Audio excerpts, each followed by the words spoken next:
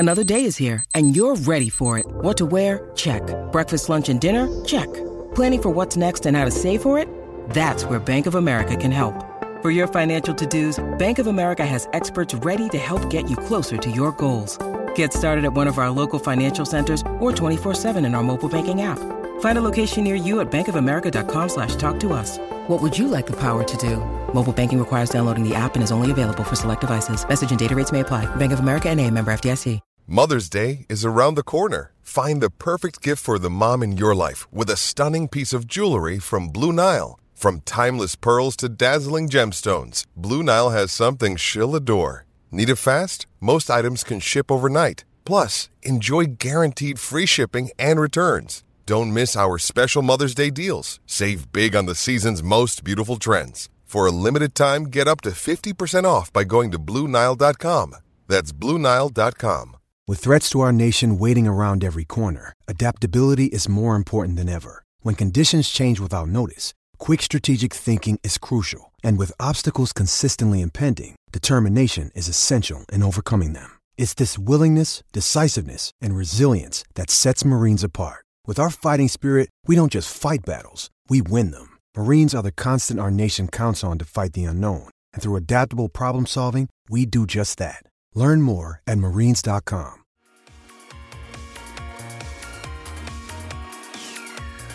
Hi, this is Tony Cottee, and you're listening to the We Are West Ham podcast.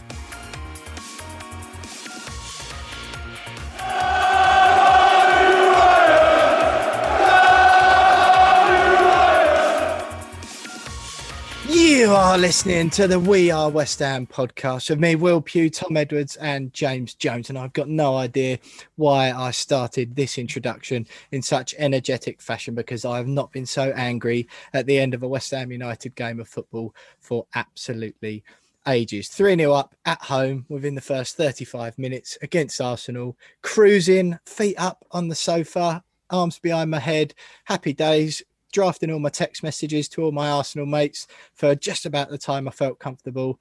And then 1, 2, 3, the most inevitable fight back in the world played out at London Stadium, meaning that we came away from the game with just a point, which some have argued before the game you would have taken. I'm not so sure, and I'm certainly not so sure after being 3-0 up. It felt very West Ham United of last season, and I don't think this week, or I certainly hope that me and the lads are going to go quite as head-to-head on that as we have the last few weeks after a little bit of a stutter in West Ham season, although James Jones is raising his eyebrow already, so I suggest that might not be the case. James, before we get into it, I like your new T-shirt, mate. I don't know, are you a Hool rep, or are you just you're just boshing it to let us know that you have started working out? I'm not a Huel rep.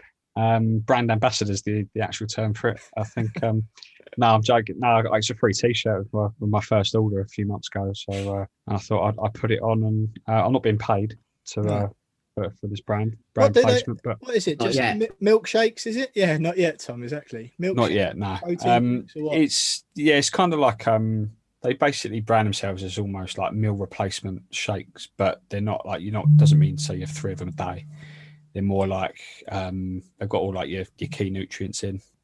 This is why they're not paying me, because I don't sell it very well. Yeah, the worst advert ever. Yeah, exactly. But yeah, I mean, it's like if you're running late and you need a quick pick me up for breakfast or something, it gives you all the nutrients that a full and healthy meal should give you. Oh, there you go. But they don't advise having 3 a day forever. Right. So yeah, and I'm not doing that at all. So no, fair enough, mate. I mean, you've sold it well there. So if Huel are on the lookout for brand ambassador, I think you're the man. You could perhaps just do audio only though, couldn't you, to get round the fact? Yeah, I mean, I'm not quite physically there yet, to be fair, but I'm working on it, boys. I'm working on it. Absolutely. Well, you look trim and hench, if you ask me, mate, James. So it must be just a thing. Tom, I mean, I don't know how I didn't throw to you first. If we're doing visual observations to start off the podcast, you've just shaved your Barnet off again. Fed up with jokes from me at the beginning every week saying your Barnet's not on point, or just having a breakdown that we should know about? Who knows at this point, mate? I think I was thinking about getting this mop on again, doing the edit of the YouTube last week, and I had a look at it and I thought something needs to change here. So got the missus on it, got Babs to start getting the clippers out. She's only gone in overcooked it on the top deck, so it all had to come off. And here we are, mate, looking a bit like Thomas Repka for my own liking, actually. Yeah, peak Repka, very much so. I've seen you play though, Tom, and I know you are definitely more skillful than Super Tom. But lads, look, it's brilliant to see you both. James, so what do you want to do? The Arsenal game. I don't know. You're raising your eyebrow already. At the weekend, I was quiet after the game, both in the WhatsApp chats and on Twitter. I was seeing a few bits go back and forward. I just couldn't be bothered. I really, I've got slightly more energy for an argument or a disagreement now if you're up for it, which it looks like you are. But I don't know. I don't know how you can be anything other than disappointed after that. I don't care who you are, unless you're like the League Two opposition playing against Man City and you somehow find yourself 3-0 up. Then yeah, I can justify it. But you've got 60 minutes not to concede a goal, and we've been defensively resolute all season, and we just completely bottled it. You could tell after the first one, just heads had gone, and you could just tell it was the most. What's the word? I can't even get my words out. I didn't think I was that angry about this anymore. And shock, I come on the We Are West Ham podcast, and it all comes out again. But you could just see it coming. It was the most predictable certainty the world has ever seen. And it sounds like, or it looks like, you're about to pretend you're not that fussed about it. I mean, just to your first point, I am up for it, to be fair. I've had my heel today, so I'm definitely up for it. Yeah, come on. I mean, don't get me wrong. Don't get me wrong. I'm just equally as disappointed. But it hasn't angered me like in a way that it's definitely angered you. I've been reading over your show notes just a minute ago, and blimey, I mean, incredibly angry still. I tweeted after the game. I was like, do you know what? I probably would have taken a point at the beginning of the day. But then a game like that happens when you're 3-0 up after what was it, 32 minutes, and then you bottle it and you end up just only taking a point from it, and almost going a little bit Spursy. Yeah, it does feel like a defeat, but yeah, we did bottle it, but the way I see it is that are you doing this on purpose, just because I'm angry about it? That you think, no, I'm not. I'm finding it hard to really just feel angry about it. It's frustrating. It's annoying. But it hasn't angered me. Same words, isn't it? Like. It's not like this has happened every week, like we've been used to. Almost every single week, something happens on the pitch which just baffles us, and we're like, why can't we just be like a normal football club? That is an isolated incident this season. It hasn't happened this season at all. We've normally been very good, and I put it down to purely squad depth. Like, we didn't have the players to come off the bench to really change the game. Like, David Moyes should have been solidifying that left hand side where or our left hand side and Arsenal's right, where Chambers was, I think as Jamie Carragher put it, was playing like Cafu. Oh, he bought Mark Noble on, no, James? Yeah, but he's not playing out on the left, is he? He's in the middle of the pitch. And then he brings Fredericks on and sticks him out on the right and doubles up on our right hand side rather than our left, which is a bit baffling. But I think all in all, I would have taken the point, and yeah, it does feel like a defeat, and it feels disappointing, and we should have seen the game out. It was coming the moment they got that first goal before the end of the first half. You just knew in the second half they'd find a way back. And I haven't used this as an excuse. I avoided using this as a main excuse on Twitter when I tweeted after the game. But Christ Almighty, John Moss has got something to answer for with some of those decisions. Yeah. And that one when we were through on goal, like.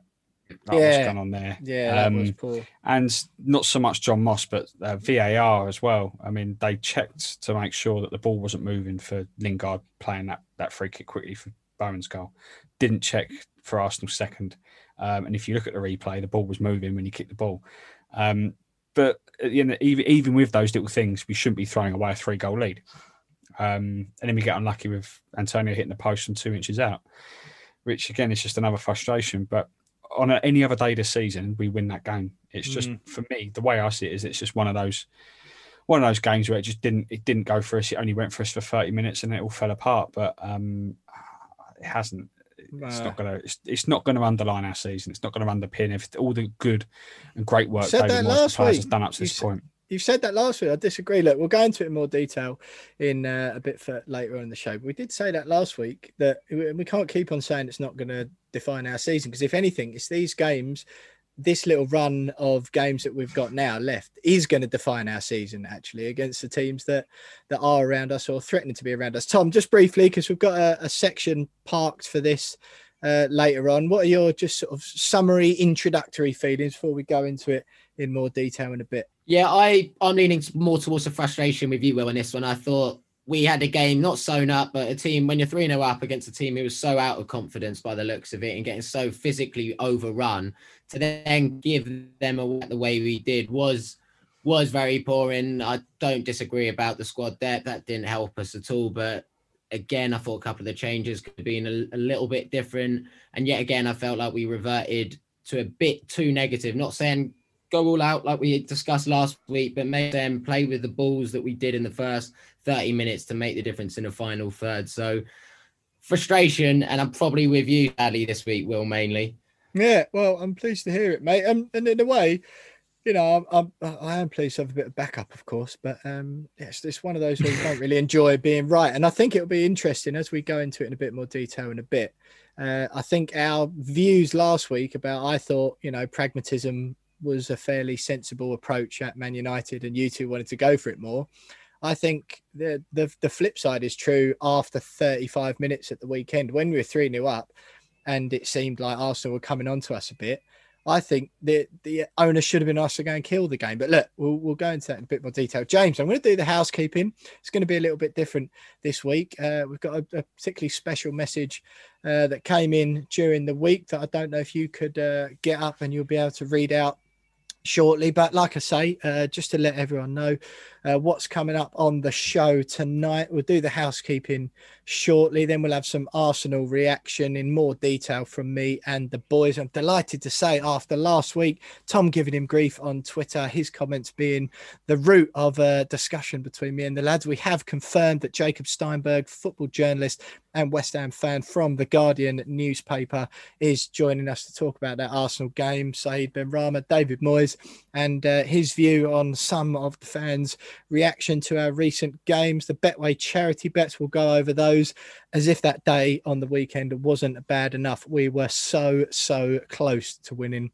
some more money. We'll go into that in part 3. No opposition view this week, because of course it's the international break. We'll do a quick roundup of which West Ham players are playing where. James is the quizmaster for Name That Game in part 5, as things are hotting up at the top of that league. We'll wrap up with Sandra Brobby from The Sun for the West Ham women. So a huge announcement about the WSL in the week, signing a massive broadcast deal that has the real potential to completely change the sport in this country, which is absolutely fantastic news. And West Ham women had as much of a disappointing result, probably more so than the men did at the weekend when they played Birmingham last Wednesday. It was an absolutely phenomenal game, and all credit to the girls. The performance was so much better, but absolutely heartbreaking to see Birmingham score a 94th minute equaliser after the girls had battled back from 1-0 down to go 2-1 up. Looked like the first WSL win under Ollie Harder, but it wasn't to be. So Sandra will join us for that, and then we'll say goodbye, as we always do, and have a brief Fantasy Premier League update. So, like I said, first things first, it's housekeeping this week, a little bit different. As always, follow us on Twitter at @WeAre_West Ham. Subscribe to our YouTube channel. The link to that is in the description to this podcast. You can watch all of these videos. You can watch the whole show if you want, or just the exclusive interviews that we often have with several different West Ham related guests. The link is down below. You can email us at wearewesthampod@gmail.com with whatever you fancy getting in touch about. Just give us your thoughts on the game. If you like or don't like something that me and the boys have said, feel free to get in touch. And Jonesy, we have got Instagram as well. We don't use it as much as our other platforms, it's fair to say. But Rob got in touch this week, didn't he? And to be honest, it was it put a smile on all of our faces, didn't it? Yeah, no, it's a lovely message to receive from Rob. He says, you always ask for feedback, and I just wanted to say how much that I enjoy your podcast. I did a review last year on the Wilkes Hammer, which I think we read out at the time. Yeah. The different segments work really well for me, particularly the opposition view and the women's team update. I also like the guests. Today's finance section was excellent. And for me, as a 61-year-old, it's brilliant to hear people like Patsy Holland, some top guests, and getting insights from people like Tony Carr every now and again is brilliant. The three of you combine well, and although I'll be the same age as your parents, it feels like I'm listening to mates talking about the Hammers. I appreciate how much hard work must go into what you do, so I thought the least I could do was to provide feedback on how much I enjoy it. I've listened to several Hammers podcasts, but for me, this is a different level for the above-mentioned reasons. Keep the great work going, and even Will's terrible attempt at the Champions League tune made me laugh last week. Well, I mean, James, when you put that in the group, to be quite honest, I was having a bit of a bad day the other day. A few things had gone wrong. I was just in a bad mood. Lockdown was getting on my nerves, as I know it is to loads of people at the moment. And when you put that in the group chat, that really, really put a smile on my face. So look, massive thanks to Rob for that, because, you know, nice words like that do cheer us up, don't they? We do work hard. We enjoy doing this pod as well, but yeah, great stuff from Rob, so thanks very much for that. That did brighten our mood. But that brings me on to our latest announcement at the We Are West Ham podcast. It's been a full year now since the first lockdown hit, and unfortunately, as a result, Love Sport Radio, where James and I, and occasionally Tom, would broadcast the West Ham show live to the nation every Tuesday night. They had to come off the airwaves, and our show sadly had to stop with it. But at the time, James and I decided to take on the extra work ourselves, rebrand as We Are West Ham, and keep the show going as a podcast throughout lockdown, just so you guys still had something to tune into every week while the world looks set to be a bit grim and boring for a while. And just like everyone else, we had no idea when it was or how long it was all going to last, when it was going to end. And to be honest, Jonesy, we were pretty hopeful, weren't we, that we'd be back in the studio within a matter of weeks at the time. But it wasn't to be. Here we are now, 12 months later, still recording from our offices, bedrooms, from our homes. But in the last year, like Rob's there, we've had a lot of wonderful messages from you guys. To be honest, one of my favourite parts about doing this podcast is knowing that fellow West Ham fans like us all around the world are going about their day, whatever it is, work, train, in the car, laughing, smiling, or getting angry in some instances, I'm sure, about something that one of us or our guests has said. One thing we've noticed, though, is that a lot of you who've got in touch to say thanks or just let us know how much you enjoy the pod have said you'd like to buy us a pint. So to mark a year since we went podcast only and rebranded as We Are West Ham, set up an account at buymeacoffee.com/wearewestham, and that's exactly what you can do now. If you fancy it, you can buy us a pint. It's set at a fiver by the website, so it's London Stadium or the Cow in Westfield pint prices, to be quite honest. But if you head over there, you can buy us a pint each, more than a pint each, or one pint between the three of us if you'd like. Which, to be honest, and Tom can vouch for me here, is what James would regularly do when the pubs were open. It was his round before or after a live radio show. 1 pint and 3 straws was Jonesy. But in any case, if you're worried about where the money might go, I can guarantee it will either be spent behind a bar initially at the end of season beers, which are coming up, or it'll be spent on things to make We Are West Ham better for you guys. So that could be guest fees to ensure we continue to get big and relevant West Ham names on the show, equipment and software to improve and maintain sound and edit quality. You know, me and the lads have all got mics and editing software and all that, which we've paid for ourselves up until now, or of course quality, exciting listener giveaways. We've already given away 3 or 4 replica shirts this season, as well as a bunch of other West Ham prizes, and we want to continue doing that from now on, and perhaps ramp it up a little bit more. So we are planning on organising something where any of our listeners who'd like to can come along and have a beer, a laugh and a chat about West Ham with the three of us in person once lockdown rules allow it again, because we'd love to meet all you guys. We often talk about that. So we'll definitely organise something where we can all have a beer together. But I'd just like to say, whether you do or don't do this will have no effect on the podcast that goes live every week, other than a small addition to the weekly housekeeping section that none of you listen to anyway. You'll get just as much podcast as you do now. Nothing will change, and there's absolutely no drama at all if it's not your thing. It's not a monthly subscription, anything like that. You're not going to miss out if you don't do it, nor will you get anything extra if you do. You can do it as often as you like, just once or never, and it just gives you guys a way to chip in a few quid if you'd like, as some of you have asked about it in the past. So if you'd like to buy us a beer or just support the podcast, head on over to buymeacoffee.com/wearewestham, when you can just do that. And the link is also included in the description to this podcast. Worth noting, I think, James, as well, that, you know, we said that it's not a subscription or anything like that, but absolutely no problem with other podcasters, West Ham or football in general, that do. I pay for a few podcasts that are also available for free the three of us, as most football content creators do, we do this alongside our jobs, don't we? So no pressure on anyone whatsoever. It's just something we thought we'd do, as quite a few people have asked about it. Yeah, it's I mean, as you said, no issues with anyone else in our space that charges. It's just, as you said, we've had a lot of people express their willingness to, or their want to,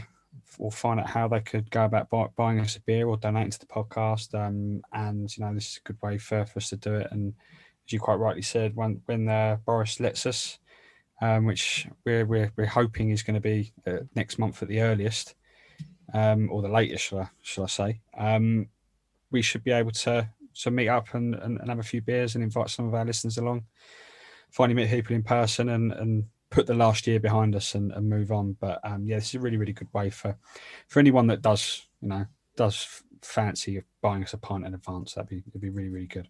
Exactly.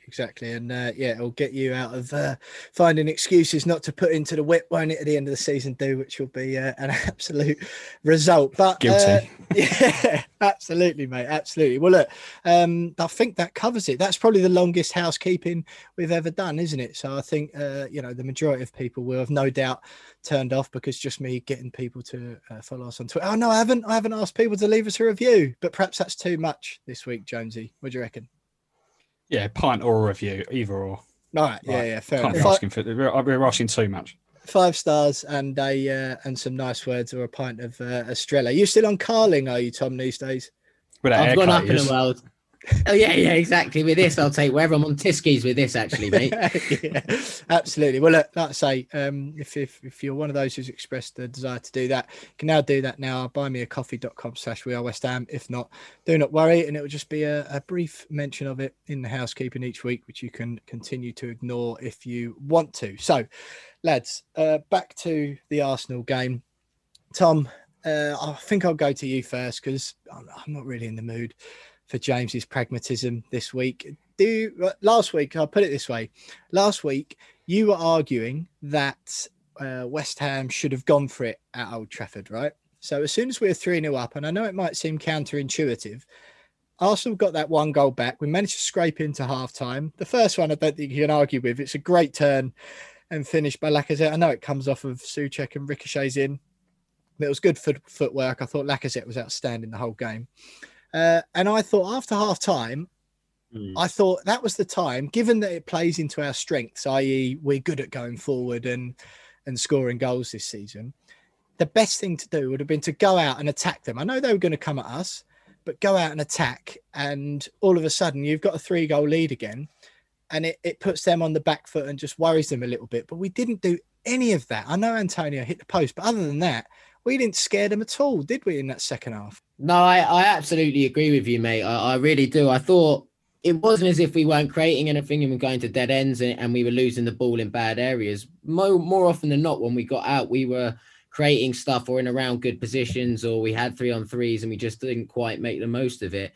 We looked dangerous, and we clearly couldn't deal with Lacazette all game, dropping into that pocket between Rice and Souček, and they were going to get chances for the whole game. The way it panned out, you could just tell that it was going to be gazumping us and us just trying to withstand something.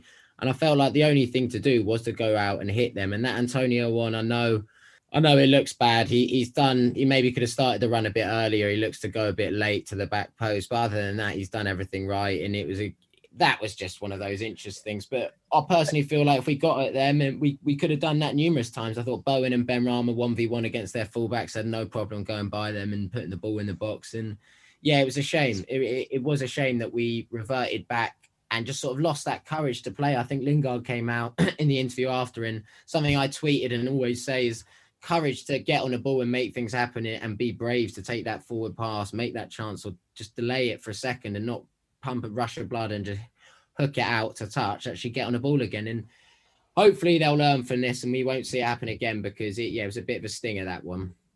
Yeah, I think, like you say, with that Antonio one, that is a one-off thing. You could say, Ben Rama's hit it a bit hard, Antonio goes a bit late, whatever. But like you say, that is inches here or there, isn't it, really? I did actually make some notes during the game, James, which I haven't done for a very long time. I felt very professional doing it, but I just put Rice and Souček non-existent in the second half. Tom's mentioned it there. I thought Odegaard and Lacazette dropping in, just that was where the game was won, really dominated that space. I know Chambers from the right hand side did well, but all of those moves started from that space where Rice and Souček was supposed to be playing. That frustrated me because I think you've got two holding midfielders there. We should be dominating that area of the pitch against anyone. I did Chambers, Lacazette and Odegaard, I thought were outstanding for Arsenal in that second half. The down the left, Cresswell and Benrahma. And I did put, and I'll bring it up then, you've said these won't define our season. I think you're wrong, because I think that felt like the difference between a European place and not, because you just invite, like we invited Arsenal on, you've also invited all those teams around us. They've nicked a few points on us, and that's so tight there. It's very, very feasible that we could finish 8th now. And before David Sage gets on me about projected negativity, I'm being negative about the game that we've just seen play out. Oh, I mean, I see your point, and maybe it does define our season. I think we can't. We look at the end of the season and go, okay, well, you know, we've already said that the Newcastle game at the beginning of the season is just an absolute stinker now, because, you know, they're the only team outside the top 6 that's actually beaten us this season. And look at the season they've had since. Like, we shouldn't have lost that game. I think Odegaard was probably the best player we've come up against this season. So I thought he was just outrageously good in midfield, and we just didn't know how to deal with him. He pulled the strings. I think you're a bit harsh on Souček and Rice being non-existent. I think, yeah, okay, it wasn't their worst game, but, you know, they both had good moments. Declan Rice turned into Lionel Messi for 30 seconds, which was fun to watch. Should have turned though, shouldn't he? Silly shooting. Yeah. Or he should have played it off to Antonio earlier, but. Yeah, I don't think the second half performance was half expected. I think we all kind of expected us to come out, and we all wanted us to go out and try and nick a fourth, kill the game. But deep down, we all expected us to go out there. We've seen West Ham do it so many times, particularly at home this season, and try and protect the lead. We very rarely have gone at teams when we've already been leading. And so that's kind of what we were expecting, and that's what we got. And when you come up against players like Odegaard, who can pull the strings in midfield, and Chambers like a man possessed on the right hand side, and Lacazette doing a great job in dropping in, we found it very difficult. And Cresswell got exposed on more than one occasion. Dawson can't stop scoring, just at the wrong net now. So yeah, for me it was less anger and just more frustration that we could all see it coming. And once again, everyone but David Moyes and the players can see it coming. It's happened on more than one occasion this season. Luckily, we didn't lose the game, because I think if there's another 5 minutes on the end of that, we would have lost it. Yeah, for sure. Yeah, and the first half as well. So, Tom, I've written down here, and there's been a lot of, it seems to be the flavour of the week on West Ham Twitter this week, about people being polarised. I mean, like we've said it before, people are polarised about everything in society at the moment, aren't they? Which is, you know, relentlessly boring and frustrating. However, this week's flavour of the week on West Ham Twitter seems to be the Said Benrahma conversation. We've had differences of opinion on it before. We both agreed that he should have started ahead of Noble at the weekend. I've just put down here, Benrahma ? Noble ? I didn't think Benrahma did anything to particularly argue his case that, definitely we have to start him again next week. So I wonder what your thoughts are on that, and bringing Noble on again. I mean, it's getting to the stage now, isn't it, where I think a lot of people just don't want to see him on the pitch in the Premier League, and maybe that is a squad depth issue, but I don't know I never understand really what the purpose is. What do you think the thinking was behind bringing Noble on? Yeah, I think it was to try and plug the gap between Lacazette and Odegaard getting in that hole, like we all mentioned. But Noble was playing too high. When he came on, I was shocked. He played him. The thinking was to play him there. he played him at the 10. He played him ahead of Rice and Souček when he should have played him inverted and played him behind then and let them get their legs and try and nick a winner. So he didn't actually, tactically, it was just a bit of a disaster class. You put someone on who can't chase, who can't cover lateral ground very easily anymore, and he just ends up getting caught high up the pitch on numerous occasions. I don't know how many gifs there are and memes about him just getting driven by Partey and David Luiz and just one touch and he's away. And I think the only time he's come on and really made any sort of impact this season has been when he's been at the bottom of that three and had to run less and just sort of done the dirty work for those two. And to play him ahead of him is just being kamikaze at times. And I think if we use him again, I do think he's good enough on the ball. I do think he's still got that experience to just about do it in the Prem, but only when he's got the protection of those two in front of him and he's playing that bit deeper. And on Saeed, or do you want to talk on that? Yeah, no, you can go, mate. Yeah, I've just still love that you're on first name terms with him because you're determined for that Benrahma 9 shirt that you've got that you paid 75 quid for to be worth some money at the end of the season. Mate, it's coming. It's coming. I'm telling you, please, Saeed, please. I need to sell it on eBay soon. No, but what do you think? What did you honestly think? I thought he showed flashes. Agreed. I think defensively he was part of the problem for Chambers and co getting in on that side. No doubt. And I think he's been all right defensively all year. I think that's been one of the things which has surprised people, how hard he has worked. I think the weekend maybe he didn't show that as much. I think going forward, his link-up play with Lingard in the first 20, 30 minutes again was positive and does give us an extra dimension going forward. And we can keep the ball in the final third a bit better with both of them on the pitch and create different angles and maybe get a few balls in a box and get Souček higher because he takes it to the byline. So I think he offers us something. I think if he flashes that across and Antonio scores, everyone will be waxing lyrical about a moment of genius from him to win West Ham, a key game which puts him Champions League place. And I think it would be an entirely different conversation. And I do have a problem with people going at him. I mean, it's his first year in the Premier League. He's done all right. He's been in and out the side. He's started 13, been off the bench 11. He's only started 4 in a row, is the most he's ever started. I think I just had a look at it. He's barely got given a real fair crack at it yet, and there's more to come from him. And getting on his back is just, come on, we're 5th in the Premier League, and he's contributed to that. Yeah. Well, a man who has got a different view to you on Saeed Benrahma, Tom, perhaps a little bit more in line with my own one. He got absolutely pelters for on Twitter is Jacob Steinberg from The Guardian. He's not a man who shirks on his views on West Ham or football or anything, which is what you want, and it's why he's a top level outstanding journalist. James, go on before we move on. You've got one more thing to say by the looks of it. My seamless, flawless link there. Sorry, mate. Sorry. The last 2 games, I think, and I forgot to mention it earlier, we've really seen how much we miss Fornals in that midfield. Yeah. Just his work rate and the legs he has on him throughout the game, and obviously David Moyes likes that bit of work rate in midfield, and I think we noticed against it more. The big teams, isn't it? We noticed it more against Arsenal. Not many people have mentioned it or spoken about him. And he's kind of been almost a Hayden Mullins of the season, where he kind of just slips under the radar a little bit. But is relatively effective, and we miss him when he's not there. And I think we're beginning to see that we miss Fornals. He just offers that little bit more energy and just doesn't stop working in midfield. I think that was partly our downfall.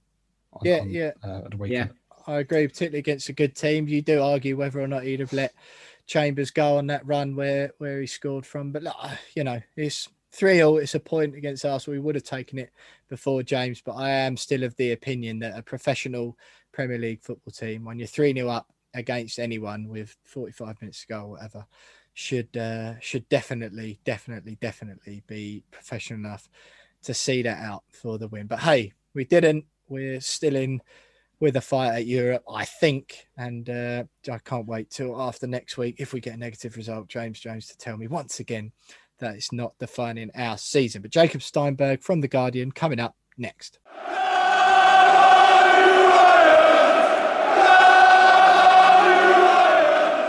So you are still listening to the We Are West Ham podcast with me, Will Pugh, Tom Edwards and James Jones. More conversation about Saeed Benrahma this week and his contribution against Arsenal. It was the same conversation after Manchester United last week. I'm delighted to say that Jacob Steinberg, football journalist and West Ham fan for his sins from The Guardian, is joining us again on the We Are West Ham podcast. Jacob, it's brilliant to have you with us. Thanks so much for taking time out of your day to come on the podcast once again. Your conversation, your tweets last week caused quite the debate between Tom and I. I was 100% Team Steinberg, while Tom was on the other end. As far as Saeed Benrahma goes, you tweeted out among a thread, one thing that really hit home with me was that Saeed Benrahma, and a lot of people have a view on Benrahma that is different to his actual on-field play suggests.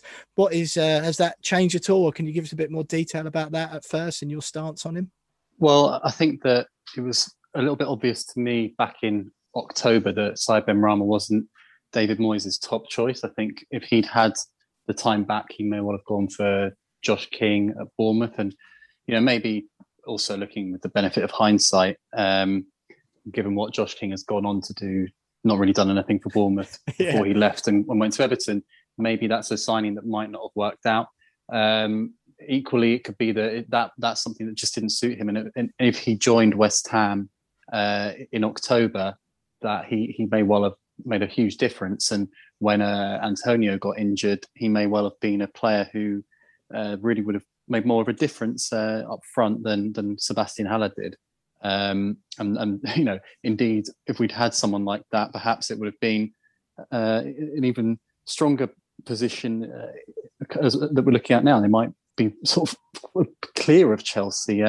So I'm not sure for a start whether Benrahma was somebody who quite fitted into what Moyes wanted to do. That isn't to say that I didn't think that he was himself, taken in isolation, a good player. He clearly had done very well in the Championship with Brentford.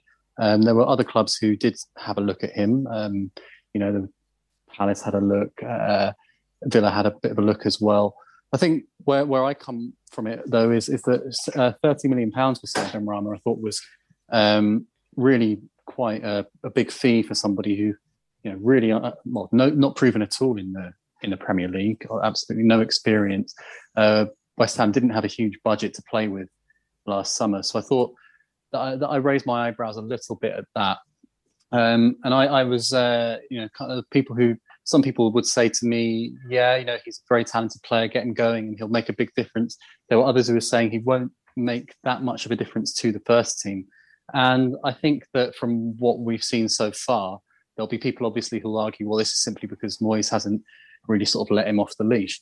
But I think I fall into the latter camp, which is that I don't think that he is he's someone who's made West Ham better. I don't think he's been a disaster by any means. I think he's had some good games here and there, but there are other times when you feel that he really sort of struggles with the physicality, the pace of the Premier League. I don't think necessarily he has the pace sometimes to get away from players, the strength.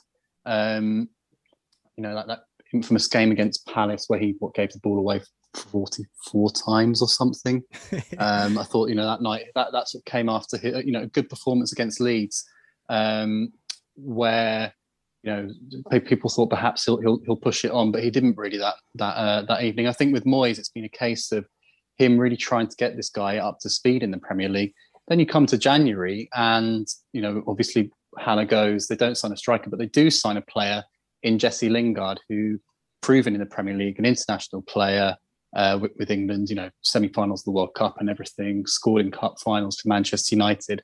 And he's someone who really, you can see the difference when he's playing in Benrahma's position. The levels of a player who's pushing, when you're pushing for Champions League, Europa League, there is a big difference there. I don't think that, Lingard can kind of get away with not tracking back as much when he's producing the output in the final third that we've seen from him so far. It's harder to justify with Benrahma.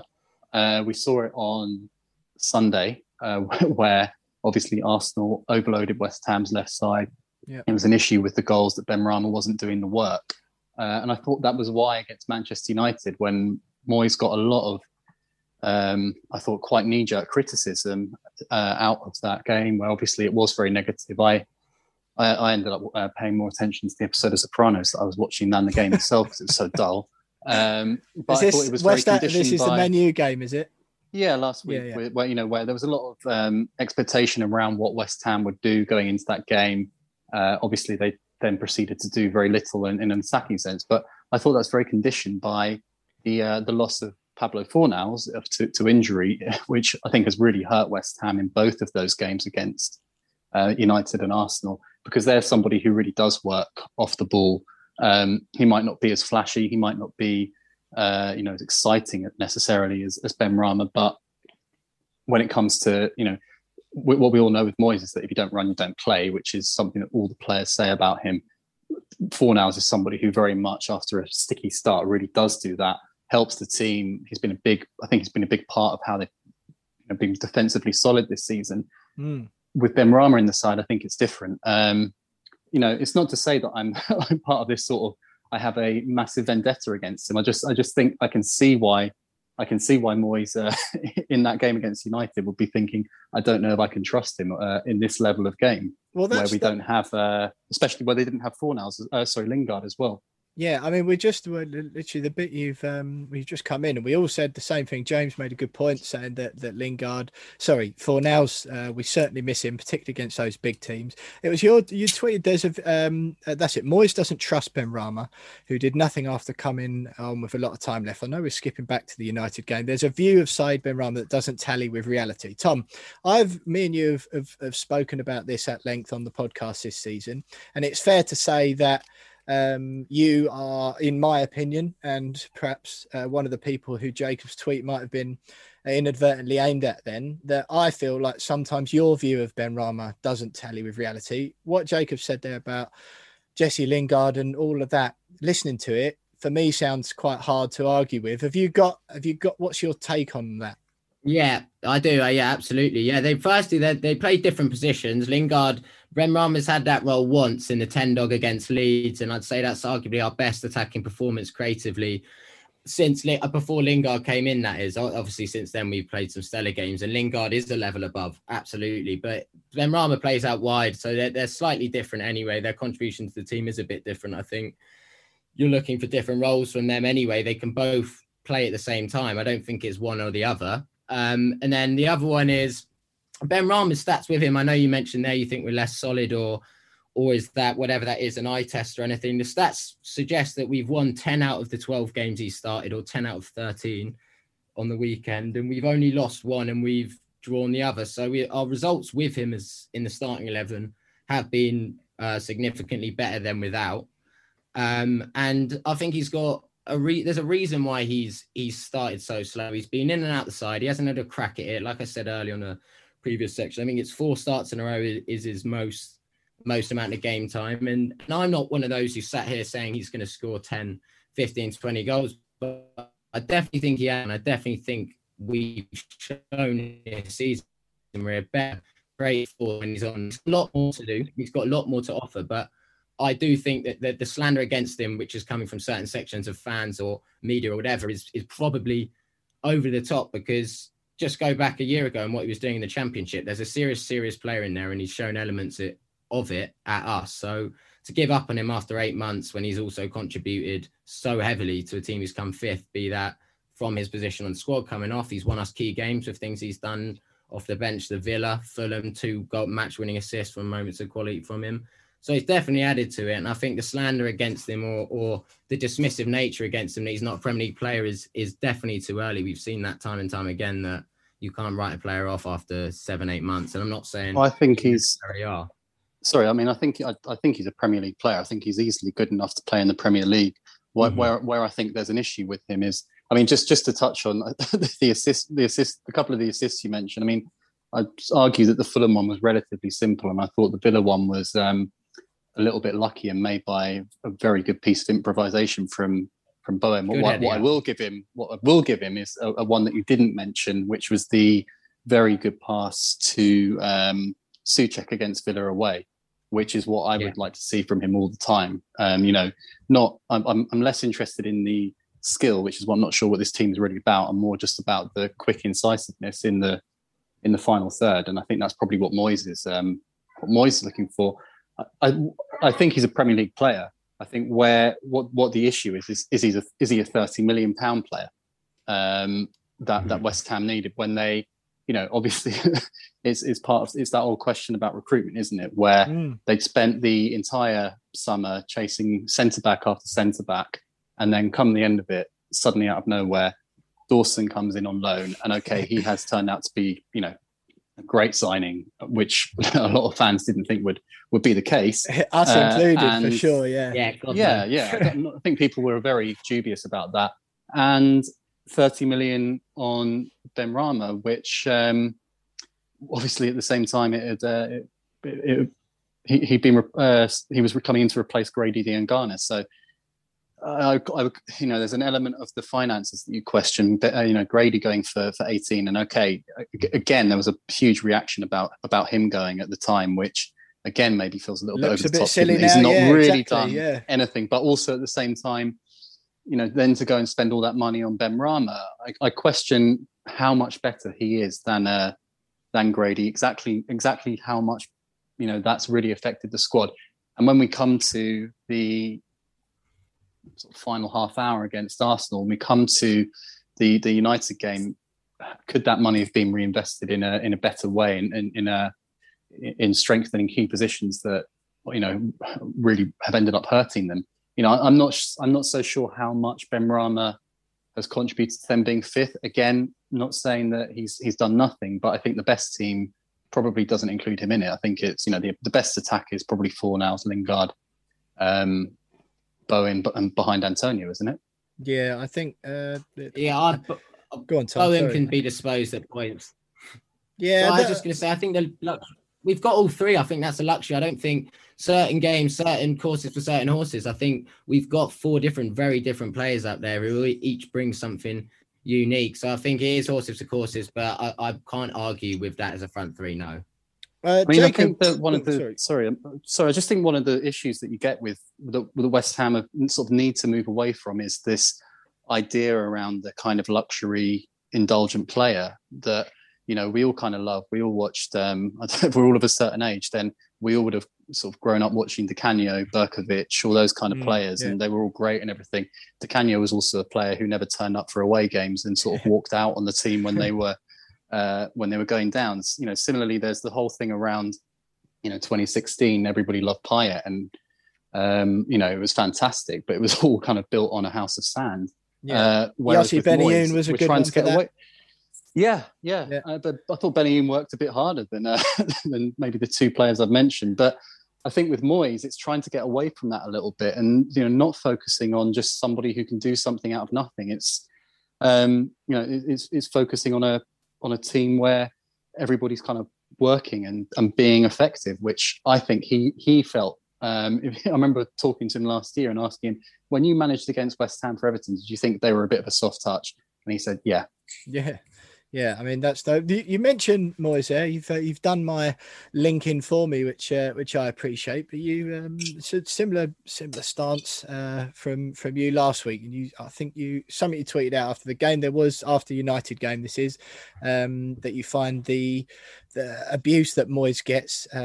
Correct me if I'm paraphrasing here, but pathetic, I think was the word you used. And I think last week I was of the opinion that a pragmatic approach at Old Trafford was perfectly sensible. Yes, it brought up a turgid game of football, but we lost by the odd own goal at a team who are likely to finish second in the league. So I don't think there was too much shame in that. My stance shifted somewhat at the Arsenal game, and I think Moyes deserves probably more criticism for that, in my opinion, given that after you're 3-0 up, to not be able to hold on to that, albeit against a team who had some talented players like Arsenal, Odegaard, Lacazette, and Chambers obviously played well, but I think to just sort of invite them on was sort of criminal, really. But what's your stance on as far as the Moyes stuff goes? Because West Ham Twitter, you'll know as much, probably more than some of us. I'm trying to think of an appropriate adjective. What a emotive place it can be at times, particularly around David Moyes, and you got a bit of kickback about the abuse that Moyes was getting, or the criticism he was getting after United. Tom Edwards was one of those. What's your stance on David Moyes, and particularly, the grief that he gets and doesn't get after certain games this season? Well, I suppose in the to declare an interest would be that I didn't see Sunday's game, so I can't comment on exactly what happened in a tactical sense, because I was at Chelsea v Sheffield United and fair enough. Was walking around Fulham Broadway Sainsbury's listening to the game on the radio, waiting for Arsenal to equalise. Why?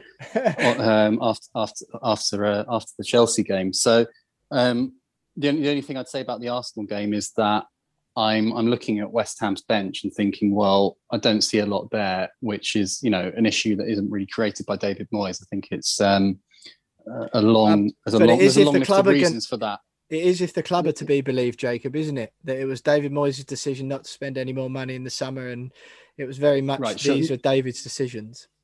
Right. I think that one of the things that we've got to, again, look at is that I think David Moyes has quite a good understanding of, I think at times he has almost a better understanding of West Ham as an outsider than at times people looking from the inside do, in that he's talking all the time about, you need to maybe calm down and, not get ahead of yourselves. And sort of, there's been times in the past, I think the classic one would be 2016, where, they go close to qualifying for the Champions League. But if we're honest, like how lucky was that season under Slaven Bilic? It was fairly lucky. They go into the next season, they don't spend it. Well, they don't into the London Stadium, don't really buy anybody who's any use at all. And, and it all falls apart basically. That's what he's trying to avoid. It's about trying to lay, foundations in there. And if players, if he's got money to spend, but the players aren't there in a particularly dead pandemic hit market, then, do West Ham need more players who are going to sit around on big contracts, which is, the issue for them last summer, when it's a real struggle to shift people like Yarmolenko, Lanzini, Haller and Anderson, Felipe Anderson, all on big contracts. Anderson's on I think he's the highest paid player at the club. He's on a very big contract. And, you would like to be able to sell him to get back some of the money you paid for him. Instead, he's gone on loan. That's not money that can really be reinvested in the squad. So, with the Arsenal game, I'd say, look at what Arsenal were bringing on. Look what Moyes was bringing on.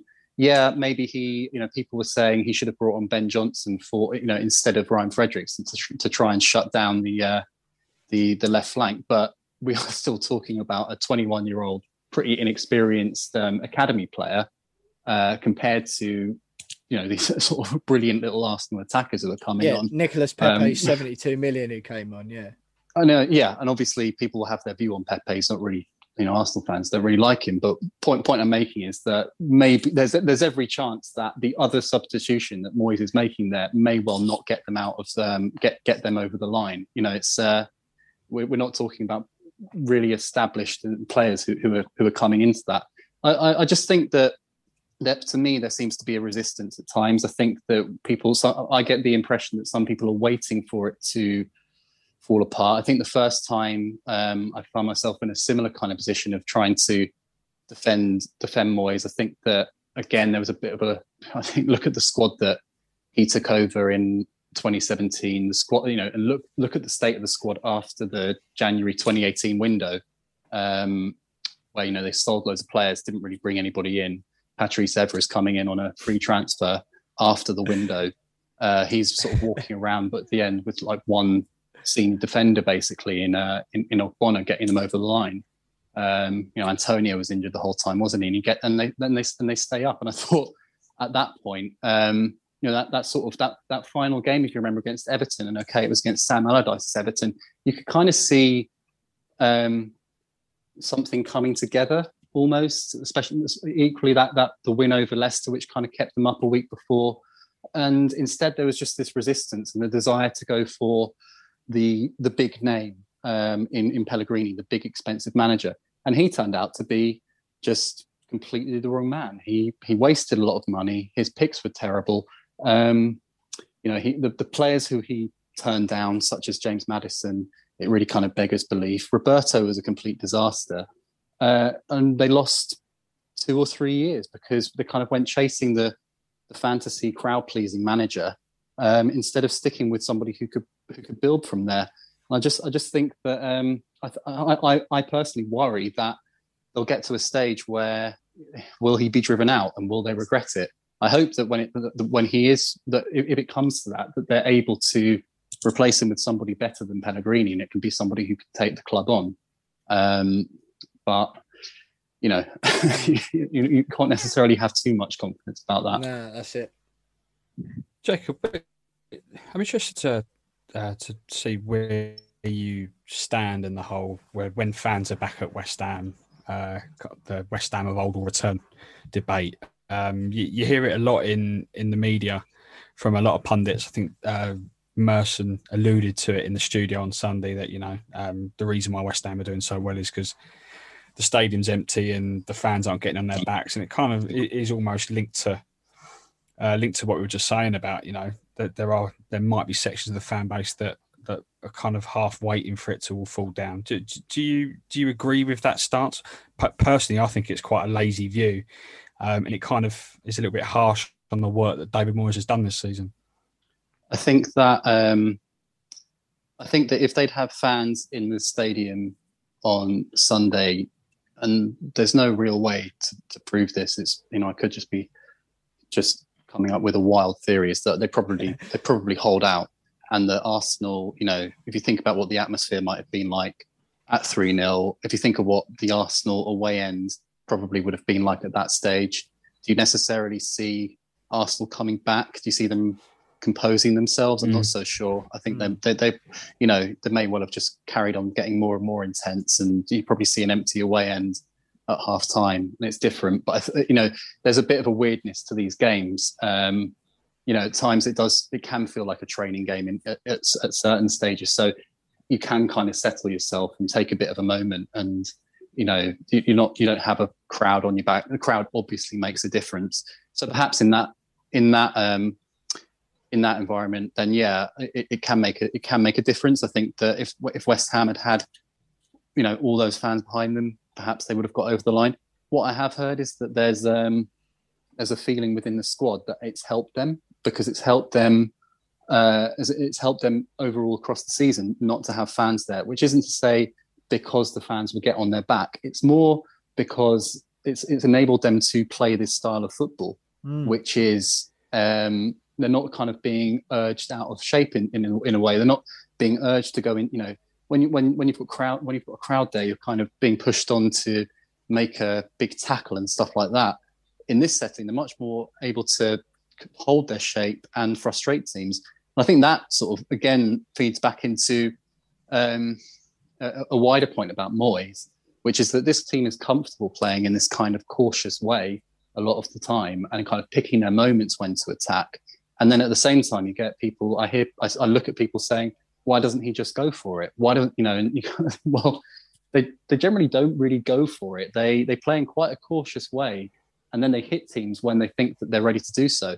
I look at it and saying, well, why didn't you just go for it against Liverpool? And you kind of think, well, lucky I think you they had weren't a on plan last for that week, game. Jacob. Lucky these two didn't stop. We should have just gone for it at Man United. You would have loved it. Well, I think that we have to be realistic about how good the teams are that they're playing. They need to be realistic about how good these teams are. If Liverpool decide to turn up on the one day when they do, you're going to be in trouble. If Arsenal's very good players decide to stop being idiots, then they're going to be in trouble. And again, against Manchester United, they specifically want you to come at them. And look at what happened when West Ham chased the game. United almost scored 2 or 3 more, didn't they? Yeah, well, I'll tell you what, Jacob, that one won't have gone down well, but you can definitely come on again with stances like that, and it might not just be me shouting into the void as it usually is. But look, it's been absolutely brilliant, Jacob, having you on. We do appreciate you giving up some of your time. Just quickly before you go then, how do you think it's going to play out for the rest of the season? These hopes of Europe, James said earlier on in the show that he doesn't feel games like that are going to define the season. I disagree again, thinking the stage we're at and the teams we're coming up against, it 100% does. These are exactly the games that will define whether this season just turns out to be a pretty good one and a nice improvement on last year and we finish 9th, or wow, this is absolutely something else and one we'll remember for a long time. How do you see it playing out? What is it? 9 games to go. So I've been expecting them to fall away for a while. I think everybody has, and they keep just surprising everybody. So I think that you've got to give them. I think we've sort of got to stick by and think, that this team now has earned the right sort of, for people to maybe expect a bit more from them in terms, not to doubt them. I think that top 4 will be tricky. My main job now is covering Chelsea, and they're transformed. If Chelsea still have Frank Lampard in charge, then I don't think they'd be 4th. I don't think they'd be anywhere near it. With a manager like Tuchel, then it's knowing what to do with world-class players and a world-class squad, which is far beyond that of West Ham. I'd be astonished if West Ham are capable of finishing above them. I do think that those drop points on Sunday will probably come back to haunt them. The other bit that maybe works with West Ham if they're going at it with Chelsea is that Chelsea are in the FA Cup semi-final. They've got Champions League quarter-final to play, which they may well win. So they're going to have a backlog of games. At the same time, they're only a point ahead of Spurs, and which in itself is kind of crazy when you think that they have Harry Kane and Son and Bale, and he's able to leave out players like Dele Alli, who would probably walk into West Ham's team. Not ahead of Ben Rama, they've done incredible. No, of course not. But they've done incredibly to get this far. With if you just look at the individuals in the squad, and I think the belief, how much the lack of pressure on them probably does mean now that they're able to maybe keep going. They've got past quite a few difficult games, haven't they? So I don't think top 4, but I think that the Europa League or this sort of weird Europa Conference League is definitely possible. Yeah, absolutely. Well, Jacob Steinberg from The Guardian there. We really appreciate you giving us so much of your time, Jacob. It's wonderful to hear your thoughts on all things West Ham, and hopefully we'll have you on again later on in the season to celebrate West Ham clinching Europe top 4 on the last day of the season with the Saeed Benrahma hat-trick. But I would be very happy if that happens. I don't care if West Ham do well, and it's because of a player who I doubt. Exactly, absolutely. Well, look, we really appreciate you giving us your time. Thanks a lot. Jacob Steinberg there, football journalist and West Ham supporter from The Guardian newspaper. Stay with us because it's the charity bets next.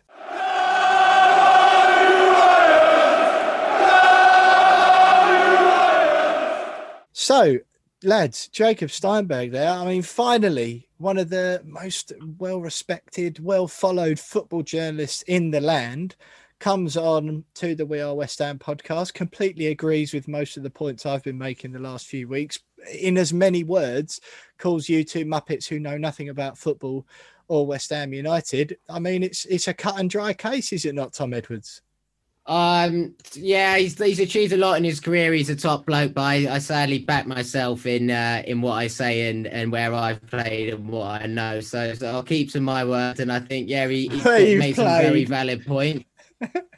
Yeah, he's made some valid points. He knows what he's doing, and I do agree with him that the 30 million on Benrahma and the way he put it maybe wasn't the best signing, and perhaps he's opened my eyes to that in more than they were. But I still back him, and I still think we've got a good player on our hands, and I hope he comes true. Yeah, absolutely. James, I know a sort of bit of fanboying from me there because, because Jacob was agreeing with lots of stuff I said. But, Tom didn't seem quite as brave, did he, as he can do on Twitter at times, particularly last week when he suggested Jacob should perhaps watch the rugby because that might be more suited to him after he tweeted last week. He seemed to sort of retreat back into his shell somewhat, Tom Edwards, didn't he? Yeah, I mean, I was half hoping that Jacob would go, sorry guys, didn't watch that. I was watching a rugby. Yeah, just to rub it in. But like Tom said to me on Twitter. Tom, I was expecting more from you, mate. To be fair, but you did stand your ground. You did disagree with him and go, nah, you're wrong, Jacob. But would you call him a bottle job, James? You say he bottled it, or? Take my time, mate. It's a little bit like West Ham on Sunday, Spursy. Yeah, absolutely. Just waiting for my phone, mate. I need my phone. That's the problem. Exactly. You wait, Jacob's going to get it both barrels with a load of capital letter tweets from Tom Edwards later on. Well, look, that was absolutely brilliant having Jacob on. Like I say, well respected journalist, supports West Ham as well. So great to hear what he had to say. Thanks to Jacob. Hopefully we'll get him on again later in the season. Lads, Betway charity bets. I've put it at the top of this section on the show notes as if the day wasn't bad enough. I mean, that's got to be the closest we've all been to winning some money on the Betway charity bets, and not a single one of them came in. I thought I had it in the bag. Tom was texting me just before half time going, will you shut up with all that win chat? My bet was West Ham to win, Lingard goal or assist, and a goal in each half. 3-0 up after 35 minutes. Jesse Lingard has already scored, and he got an assist for Bowen's one just to boot. Not that mattered. So all I needed was a goal in the second half and West Ham to win the game. Antonio pokes it in. That was 11-1, 550 quid for the Bobby Moore fund. That would have been Tom Edwards. Both teams to score. West Ham at half time, draw at full time, and over 8.5 corners. Both teams scored. Somehow, West Ham, after being 3-1 up at half time, it did finish a draw. Tom Edwards has got it right. I didn't even see the corner count. I look on my phone, go and look, and he's WhatsApp saying you missed out by one corner. We had 8 corners, half a corner we were away, or one more corner we needed. That was, I think, a 16-1 shot. Tom would have won 16 times 50 for Isla's fight. James Jones, West Ham to win, Lingard to score, Antonio to score, and over 8.5 corners. You were the furthest away from of all of us, and you still got 2 of your 4 selections in there. Antonio studs and one more corner kick would have done it for you too. Absolute head in hand stuff. Tom Edwards, you must have been mortified afterwards. Yeah, gutted. Honestly, it was gutting. I thought if we were going to lose, basically the reason I did it is because if we're going to drop points, I want to be happy taking home some money, and to lose it on corners, gutting. But I'm going to get one. I'm going to get one, Fryler, very, very soon. That was, mate, when you went for that, I thought that's a weird shout. I can't see that happening. And then especially when it was 3-1, I thought, oh, Tom's out of it then. Me and Jonesy are on, especially mine. West Ham to win, Lingard goal had already happened. I needed a goal in the second half and West Ham to hold on. I thought we only need one more. Happy days. Jonesy, just desperate stuff. Yeah, I thought mine was nailed on because particularly when Antonio, but we all thought Antonio would score, but in fact, Souček nicked it off him. I thought I even put in the WhatsApp, didn't I? I was like, I can't believe that Souček just stopped me from winning my bet. Because I just assumed the corners would come in. I think there'd already been a couple of corners in the first half. Yeah, that one will come in. But yeah, I was a little bit further away from you two. But Tom, yeah, absolutely gutted for you, mate, because I know how desperate you are for one. And to lose on essentially what is 0.5 of a corner. Yeah, nightmare. But yeah, you feel like getting closer though. Soon enough. Absolutely heartbreaking there. But look, good shouts from all of us, I think. If only we'd had it in us to hold on. That could have been a serious haul for the We Are West Ham podcast and those charities that we're all playing for this season, thanks to the £50 each Betway are putting up for me and the lads to play with. There's a charity stake each week. So no bets this week, of course, because it is the international break. So the Betway charity bets section will be returning next week for our selections ahead of the Wolves game, but just absolutely a hair's breadth away this week from being a serious haul. But we keep going, we move. I've already raised a few thousand quid for the Bobby Moore Fund Isla's fight and the DT38 Dylan Tombides Foundation already this season. So great stuff on that front, and hopefully we can add to that before the campaign comes to an end. Stay with us because we've got the opposition view, which we're not doing this week because it is the international break. So we'll have a brief international roundup of what West Ham players are going where next.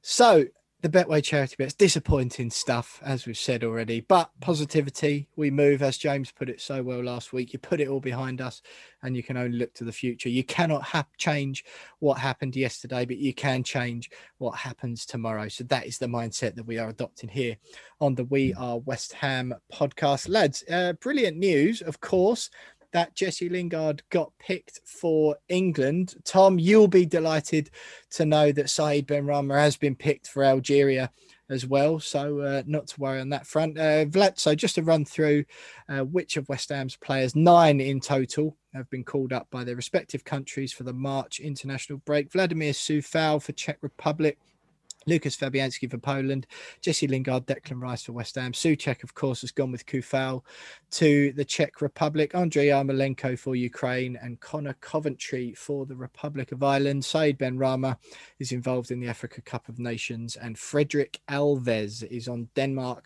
under 21 duty. James and Tom, both of you, we'll go James first.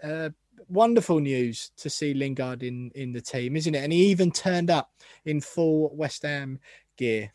Yeah, no, I was a little bit surprised actually that Lingard got the call. I don't think many of us were kind of considering him as a potential member of the squad. I know he's hit the ground running, and probably part of the reason why he agreed to the move to West Ham wasn't just to get some game time, but also put him in with the shout of going to the Euros this summer. And but even then, just kind of didn't consider him as a potential candidate so soon. But it's great news. And you're right, the fact he rocked up to train in his full West Ham kit. He's really bought into the club. You can see if you look on his social media, on his Instagram, he's loving his time. And no wonder, given that we've allowed him the platform to get back in England squad after 2 years out. So good luck to him. Just hope he and the rest of the first team players are way over the next 2 months come back fully fit, because we're going to need every single squad member for that running. Yeah, exactly. Tom, I think I saw this on your Twitter. You absolutely fuming that Benrahma didn't get picked for England, weren't you? I don't know how, mate. Don't know how. What's he been watching? What's Gareth been watching, mate? No, Jesus. I'll get his passport. Fancy picking Lingard and Foden over Benrahma. Has he done that? Mental. But look, I do want to say something on Lingard, though. Do, mate. Go.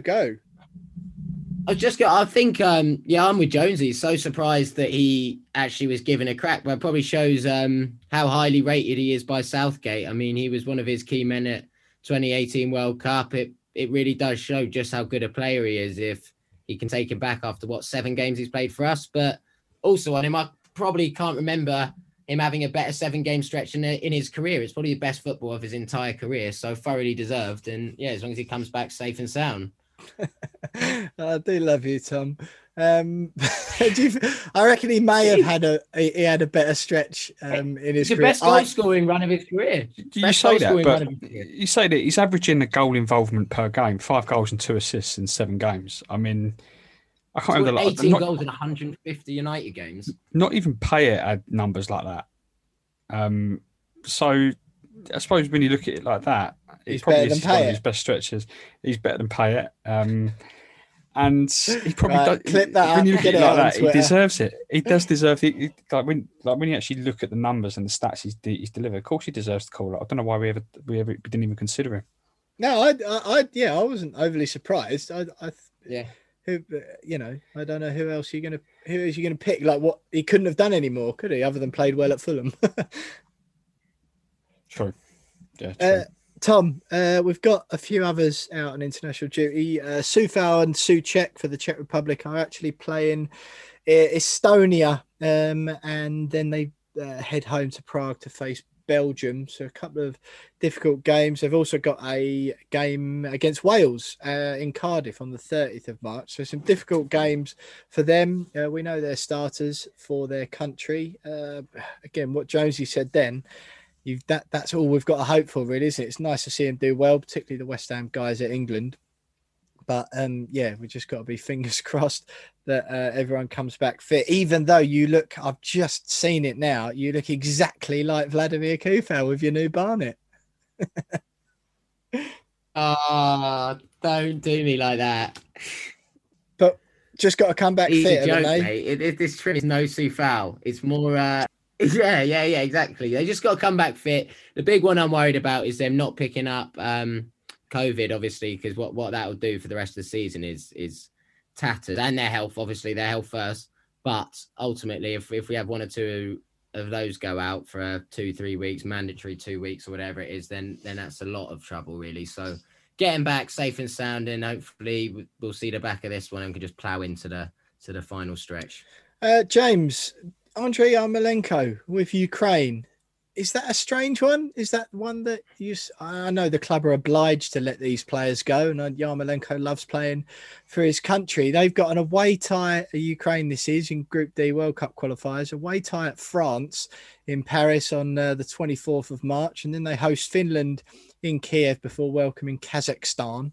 So, all right, the France game, a very difficult one indeed. You'd hope perhaps that the Ukraine manager, I don't know, holds him back for the games later on. He played for the under-23s, I think, the other day, and reports suggest that he looked a bit rusty. Rashane Thomas from The Athletic, who was at the game, tweeting afterwards that him and Masuaku, who were back in action, looked very short of sharpness. Are you concerned at all about Yarmolenko going, given that despite him being a right midfielder, he is our main backup striker? I'm a little bit. I didn't realise he was fit. I thought he was still out. And then obviously he gets the call up. But yeah, it is a bit of a worry given, his inability to remain fit for long periods, like our first choice striker at the moment. It baffles me. But he's Ukraine. He's captain of Ukraine as well, isn't he? So it's not as if we could have gone like, Andre, do you mind just skipping this one? Mate, I kind of need you back here. He's probably going to start. We've got a massive under-23 game on next Tuesday. We need you for it. Andre, mate, just stick about Chablis for a few more weeks. Don't worry about the World Cup. Forget that. You've been there, done that. You've had a long career. It's been great, but scrap that now. It's in the winter. You don't want to go to Qatar, Andre. Honestly, mate, don't worry. It's overrated. No one's going to watch it anyway. Exactly. But I suppose now he's captain, or as he's captain, you can't really say that, can you? You can just let him go and just make sure he stays fit and healthy and comes back and can inevitably fill in for Antonio during Antonio's next injury, whenever that might be. I hope that's not projected negativity, James, because we'll have a couple of listeners getting into you on Twitter @ByJamesJones for anyone who wants to have a go at James for that outrageous shout. Just saying, well, look, West Ham have got their next game not until Monday, the 5th of April. Wolves away at Molineux, 8:15 kickoff. So we'll have the standard opposition view will be back next week, as will the Betway charity bets. But that is all. And fingers crossed, as the boys have said there, that the West Ham boys stay fit on international duty. But how wonderful it is to see a decent amount of the West Ham side playing for their country on the world stage, particularly Declan Rice and Jesse Lingard for England. So good luck to everyone. But stay with us because we've got Name That Game next.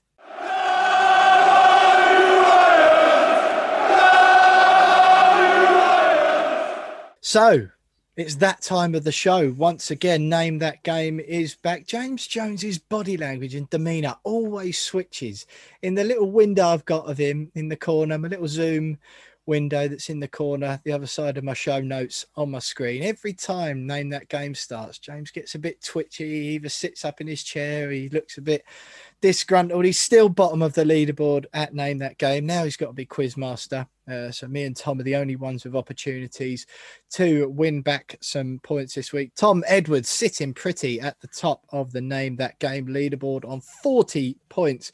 James Jones rock bottom on 34, and me just a point ahead on 35. So for any new listeners, each week the Quizmaster picks a West Ham match from history and collates 7 necessary pieces of information for that game. They are obscure fact about the game, the scoreline only, 1 opposition goal scorer, 1 West Ham goal scorer, the stadium in which the game took place, West Ham's opponent, and the season the game was played. If it's still a draw after that stage, it goes to a tie break, which is the exact year that the game was played. James, it's over to you this week. It's a point, of course, for me and Tom for each right answer or each piece of information we can give as you're revealing them. It's over to you. You're scratching your neck. You look a bit twitchy. You just want to get this over with, so you've got a chance to win some points back. Or are you just worried that me and Tom will be out on our own after this week playing in a 2-man league? No, I'm not worried at all. I mean, I think I've pulled one out of the bag this week, which might catch. I think Tom might have a chance, actually. I think Tom's knowledge is pretty good, but it might catch you off guard, Will. No disrespect, mate. But that sounds disrespectful. But yeah, I mean, I'm ready to go. If you guys are all set. Ready. I think we are. Let's have it. Okay, so the obscure fact is that West Ham's second highest appearance maker in the Premier League era made his debut in this game. Yeah. Behave. You haven't got it after that. 0-1. He's correct.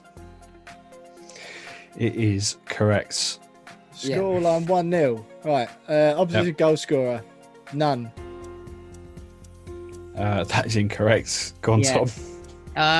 Eric Dyer. It's 2-0. Oh, Jesus. So there isn't a West Ham goal scorer, so I can give you an alternative one. Yeah, go on. Both sides had a player sent off in this game. Who was West Ham's sending off? Oh, I think I remember the game. I do remember the game. It was Rank. Oh, blimey. Who? Oh. Ooh. I can't remember that.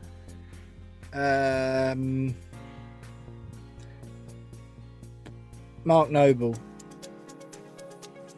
Incorrect. Go on, Thomas. Oh, I don't know on that one.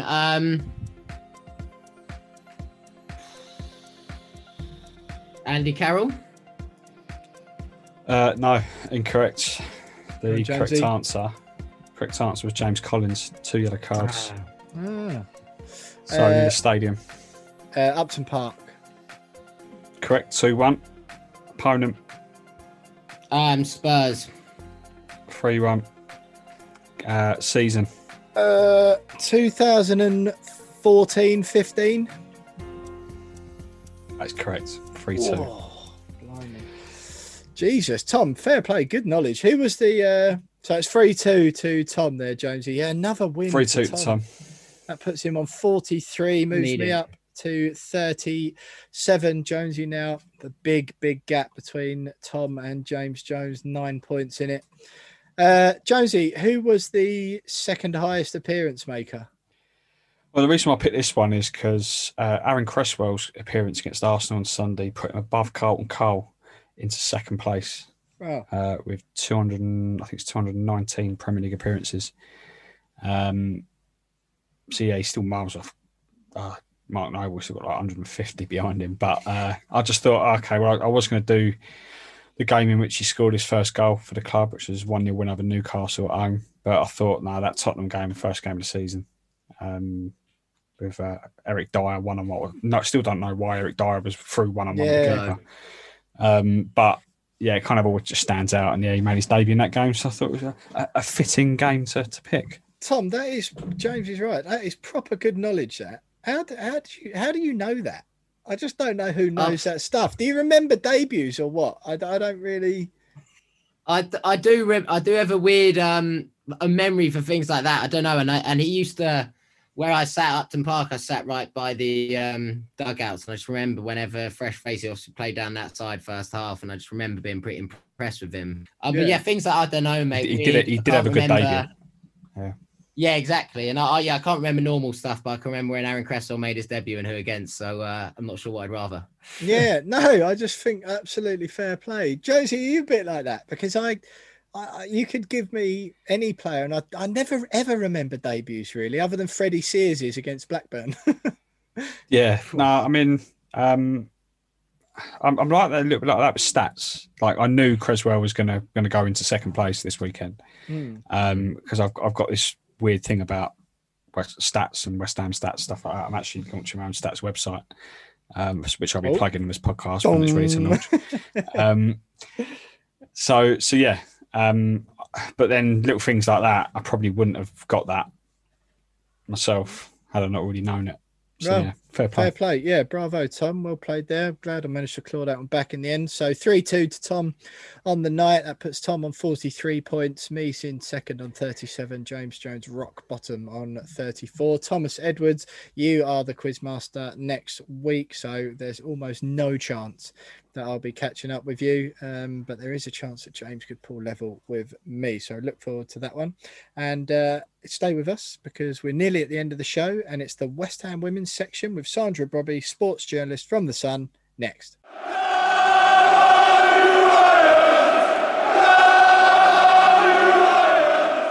So, name that game there. Another great win for Tom Edwards. Seems to be running away with it this season, streaking away at the top, 6 points clear at the top of the name that game leaderboard now. But someone like James Jones, who's at the opposite end, the wrong end of their leaderboard, is West Ham's women team. Not bottom of the WSL, excuse me. They were bottom of the WSL. It feels like we should be opening this section with in a negative fashion because they played Birmingham at home last Wednesday, 17th of March, 7:30 kickoff, went 1-0 down. And you thought, here we go. Birmingham haven't been able to buy a win either. We had Catherine Batt on last week from the Daily Mail. It was very, very nervous about what she called a must-win game. Delighted to say that Sandra Brobby from The Sun, WSL expert and sports journalist, is joining us to chat all things West Ham women tonight. Sandra, West Ham women went 1-0 down against Birmingham, managed to fight back to 2-1, one of their best performances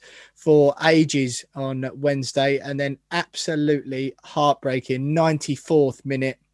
Just couldn't hold on from the win. I've been banging on about it like a broken record, but across from the right again, sails over everyone and knocked in at the back post for the equaliser to make it 2-2 after 94 minutes. It was absolutely heartbreaking. The girls definitely deserved more from the game after Katarina Svitkova's outstanding goal to make it 2-1. What did you make of it?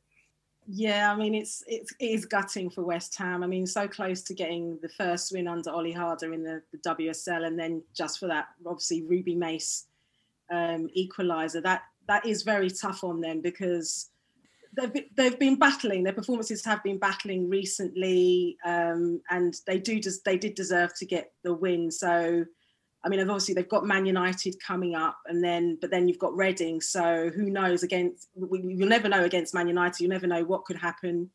They could put in a performance there. They could, shock Man United. You never know. So, but that performance is really gutting for them because they've been working so hard, and I feel they have been improving in terms of. What Ollie Harder's trying to do in terms of the pressing, but it's just very unfortunate for them with that late last minute goal from Ruby Mace. Honestly, I mean, they obviously briefly moved off of the bottom of the WSL, went above Bristol City, but Bristol managing to get an excellent point, 1-1 against Tottenham at the weekend, has put West Ham bottom again, albeit Bristol have played 2 games more. We'll keep stressing that they're just a point above West Ham now, but that win would have put West Ham 9th if they'd have managed to hold on against Birmingham. Honestly, Sandra, I can't describe it. I only just finished work and I've only managed to turn it on when it was 1-1. Katarina Svitkova scores an outstanding goal. We've been crying out for build-up play like that all season long. And I thought, brilliant. That's exactly what the girls deserve. A comeback. This will give them a massive boost. And it looked like they were holding on. Birmingham had next to nothing they were offering going forward, and just out of nowhere, it was a good cross and a nice finish, to be fair, to make it 2-2. But I just couldn't believe it. I was so crestfallen. Do you think that, again, you mentioned Man United at the weekend, they're playing at Old Trafford as well, which would be quite the occasion. But I'll before we go into that a bit more, how do you think that, what do they take from that against Birmingham? Is it positives? Because look, girls, you can do it. You can put the ball in the back of the net, which has been a problem for such a long time. Or is it, we were so close, it's just not going to happen. It's going to be one of them seasons. I think they can take some positives, definitely. The fact that, like you say, they scored twice. It was only a very last minute thing that, denied them the win. I think they can, take some positives from that, particularly I mean, obviously, Man United will wait and see what happens with that. But particularly when they go up against Reading, they should be more than capable of getting the win or against Reading. So I think they can take some positives for that, and also take positives from the fact that it's so close at the moment at the bottom, and they've got the games in hand. So that's something that you can take positives from going forward for the other games this season.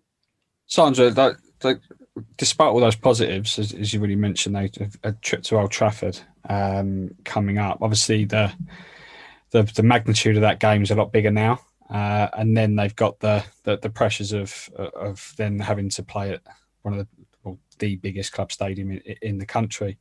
I suppose, firstly, sort of having a game at Old Trafford is obviously a great thing for the women's game, but can you see West Ham getting anything from that, given the heartbreaker against Birmingham? It will be very tough. I mean, you're going to be facing a United side who are going to have the bit between their teeth because of their loss against Arsenal. I'd be surprised. I'd be surprised if West Ham do win, but then given how some of the games have gone this season, with Reading pulling off a win against United, and then, I know it's not United, but then Brighton, who were going through a bad patch of form, then stunning Chelsea when they had to, when they absolutely needed to get that win. You just never know what's going to happen. And I think just going back to that performance against Birmingham, the fact, you got 2 good goals on a score sheet, pressing well, were dominating. It was just rotten luck that you just came away from a point. I think that's just something that they can take when they go into this game against Casey Stoney's side on Saturday. Sandra, there was the new TV deal was announced this week, and how much more pressure do you think that puts on the girls to retain the WSL status? Because obviously that's going to be not only huge for the women's game, but financially for the clubs, it'll be a massive fillet. So does that put extra pressure on the girls to go and get the job done now, particularly in the position they're in? They may well see it as motivation, just that's something to give them the lift for the rest of the season, to battle to retain their spot in the top flight. It might just be the thing that, okay, we're really going to push on, going to get as many points as we possibly can so that we can be in the division next term and to be part of all of that coverage coming up for the WSL. I mean West Ham are quite a popular side. It'd be a shame if they went down, but I'm sure it'll give them more kind of motivation, I'd say, more so than pressure, particularly for, players like Gilly Flaherty, who, is quite a heroic figure in WSL generally, aside from what she does with West Ham. Sandra, what can you, for those of people listening who might not have, well, they would have definitely seen the news this week, but who might not know the sort of details of it, what can you tell us about that broadcast deal? It's my understanding it's a 3-season deal with Sky, around £7 million a year it's going to be worth to the clubs, which is going to be split equally, or so a portion of it split equally just based on WSL status, and then the remainder will be performance related as well, regarding to league position rather than which games are televised or which aren't. But there's some on Sky. What can you tell us? Where's it going to be? What's the take on it? Well, BBC have pledged to show 22 of the games. Sky 40 odd, I believe, games are going. Both WSL and obviously Championship. It's the biggest deal in women for a top division. For the WSL in particular, it's seen as the biggest deal in women's football history. No other top league has had such a big TV deal as the WSL now has with Sky and the BBC. And it's just the general consensus is a fantastic move forward for all the clubs, just in terms of getting that mainstream coverage, both on terrestrial television as well as on Sky, of the Women's Super League. There have been some fans who flagged concerns about, early kickoff times, and obviously that affecting fans who, maybe will be travelling to stadiums when they're eventually allowed back. But the pluses are obviously all that coverage, all that analysis that you may well get on Sky, perhaps a soccer Saturday style, panel ahead of some WSL games. It's just a fantastic move forward for the league, for the teams and for the women's game in general. And there's also the hope that some of that money will trickle down to teams below the WSL and FA Women's Championship. And it's just raising the profile of the game and helping it to reach a much bigger audience than it already does. So it's a big win for the game. And absolutely. For all those, yeah. Yeah, huge news, great news as well. I mean, obviously the games we've watched this season, the vast majority are on the FA player, which can be a little bit clunky. It's not so. It doesn't invite itself or lend itself to something that you just flick over and think, oh, and get interest that way. Is it? You kind of have to go out your way to watch these games. Same the other night with the Birmingham game, of course. But I think the money. Do you think it's going to, one thing, I read an article this week talking about the players it's going to be able to attract as well. Obviously, you've seen West Ham have had an influx of foreign stars this season. That was the road they decided to go down. But with the status you mentioned, it's the biggest league deal, broadcast deal that women's game have got on the entire planet. Do you think with that, there's going to be all of a sudden these big stars who perhaps might prefer to play their football in America at the moment or on the continent are going to be going, actually, no, I want to be part of that. I want to be playing in the WSL where I get my profile out there. It's good for them as far as sponsorship goes and all that sort of thing. And I want to sort of the first step to becoming, a major global star where perhaps they might just be known in their own countries at the moment. Yeah, I mean, I think so. I mean, yesterday in a press conference, in the Chelsea press conference ahead of their game with Wolfsburg, that question came up. It was put to Magda Eriksson, their skipper, and she said that she can. I mean, already players in her country were talking about how they wanted to. Norway, they were talking about how they wanted to come here anyway, but they do. There is this sense that it's going to be a massive draw for some of the bigger name stars. So you may well see more players of the caliber of like an Abby Dahlkemper.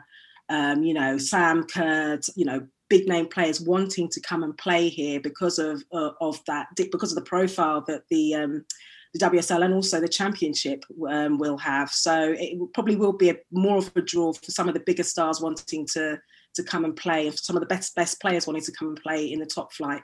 Yeah, that can only be a good thing for sure. As far as the game goes, and for the fans watching as well, I think. Sandra, there's been some concerns raised around some of the pitches the girls have been playing on for the past few seasons. There's been several games this year postponed. I think it might have been Birmingham, correct me if I'm wrong, that have had a few problems, particularly with drainage at their pitches. And that's the sort of thing that a big broadcasting behemoth like Sky, they're not going to stand for that sort of thing, is there? So is it my understanding it's right to say that there's going to be a lot of pressure on clubs to invest in their pitches primarily to ensure that when this deal kicks in that they're ready and there's going to be no hold-ups which you might associate with the WSL over the past few seasons? Yeah, I mean, yesterday again that came up during a press conference, and Emma Hayes was talking about having a minimum standard that that grounds have to meet, and ensuring that there are the proper provisions in place to make sure that the pitches are playable. I mean, obviously you will have days where maybe games might be snowed off just because you can't control that. But there is going to be a move, I think, to make sure that pitches do meet minimum standards, so you're not getting the postponements due to pitches being waterlogged or sodden and what have you. So that's going to be part of the criteria. And one of the things that came up, one of the things that the FA brought up was having Deso pitches as well. And then obviously Deso, what are Deso pitches? High tech, kind of like I can't. I need to look more into it. Not Astro. I think Deso is UEFA standard turf. I think still grass though. Yeah. Right. Yeah. So basically, having Deso pitches used for some, making sure those are in place, but. Yeah, there is going to be a move to make sure that you're going to avoid the kind of cancellation postponements that we've seen so far this season. Well, we expect perhaps that we'll see more women's games played in the men's stadiums. Possibly. I mean, you may well see more kind of ground shares when that's possible, if it's logistically possible. I know that some clubs are quite content. Like Chelsea are quite happy with Kingsmeadow, for example. I know that's a men's side. They use Kingstonian's grounds, and that works well for them. But there may well be opportunities where clubs might move into, use their men's grounds as and when that's seen as logistically viable.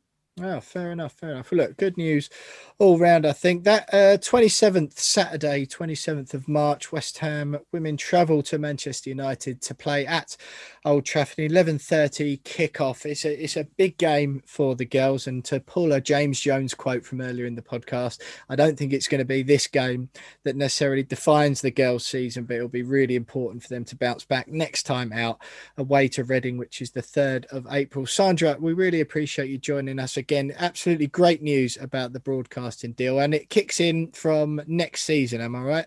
Yes, it does. Yeah. Absolutely. So you may well see more Emily Van Egmonds and other players of her caliber coming over. Fingers crossed. Absolutely. To West Ham. Yeah, and we'll be able to, all of you guys listening at home, perhaps those of you who don't already, it'll be far easier to watch the West Ham women next season than it has been this, which can only be a good thing. Well, Sandra, thank you very much for joining us. Sandra Brobby, sports journalist, WSL expert from The Sun newspaper, looking ahead to that game at Old Trafford, Saturday the 27th of March, 11:30 kickoff. Stay with us because that's pretty much it for the show. We'll have some final thoughts from the lads, the Fantasy Premier League update next.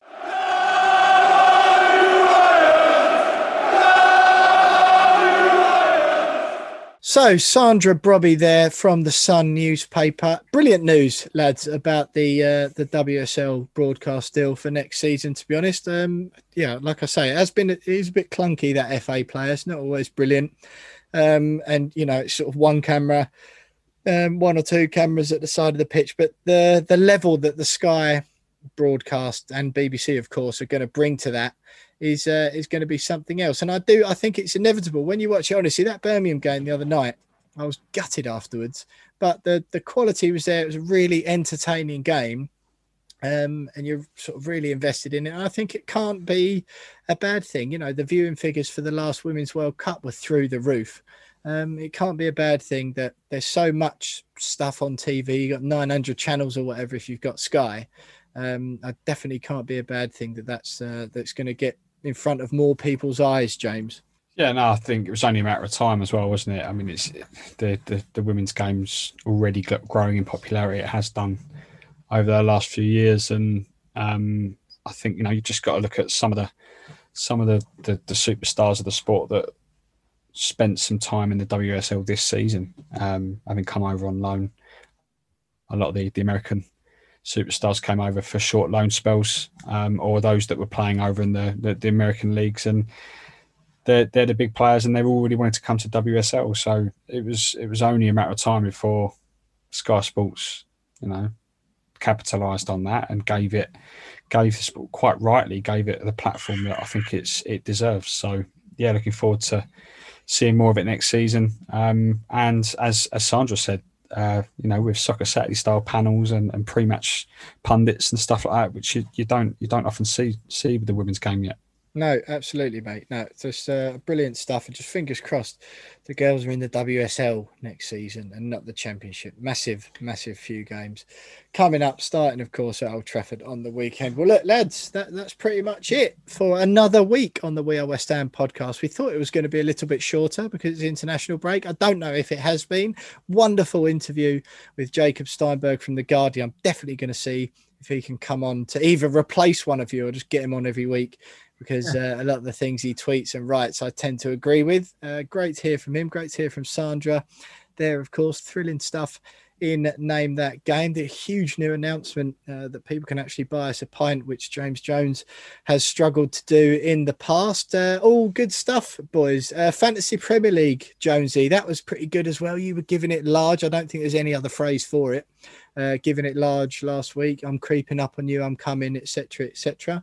Care to read out the scores? Because the Illuminati were at play this week, weren't they? In the Fantasy Premier League world, our little mini league between the three of us. I did win, in case you hadn't picked that up from my sarcastic introduction to the segment there. 66 points for me. James Jones got 55 points, and Tom Edwards, you'll never guess, got got 44, 66, 55, 44. Absolutely mind-blowing stuff.